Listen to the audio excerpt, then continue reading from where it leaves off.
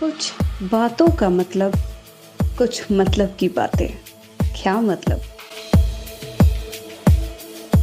You cannot not communicate, and that is reality. Hello all, welcome to my new podcast series chapter 7 from the book The Confidence Key Unlock the Code.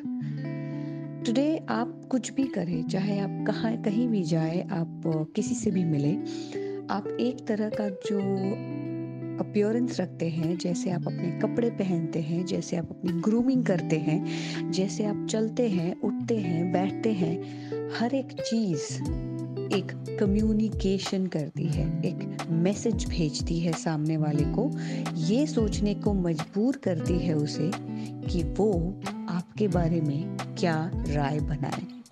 जी हाँ, आपका जो impression है, आपकी जो राय है, आपका जो इमेज है, वो दूसरों के दिमाग में आप खुद बनाते हैं, वो अपने आप नहीं बनती है।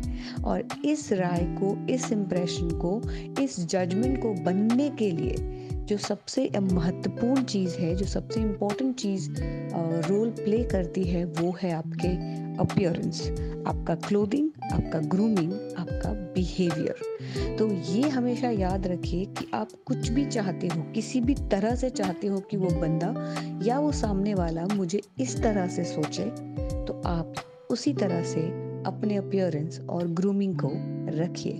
क्योंकि ये हमेशा याद रखिए कि आप भले शब्दों से कुछ ना कहें, बट इन सब चीज़ों से आप बहुत कुछ कह जाते हैं। अगले एपिसोड तक मेरा ये पॉडकास्ट ज़रूर से सुनिए, और अगर आप इस किताब को खरीदना चाहते हैं तो अमेज़न या फ्लिपकार्ट, आप कहीं से भी जाके ये किताब खरीद सकते हैं। धन्यवाद।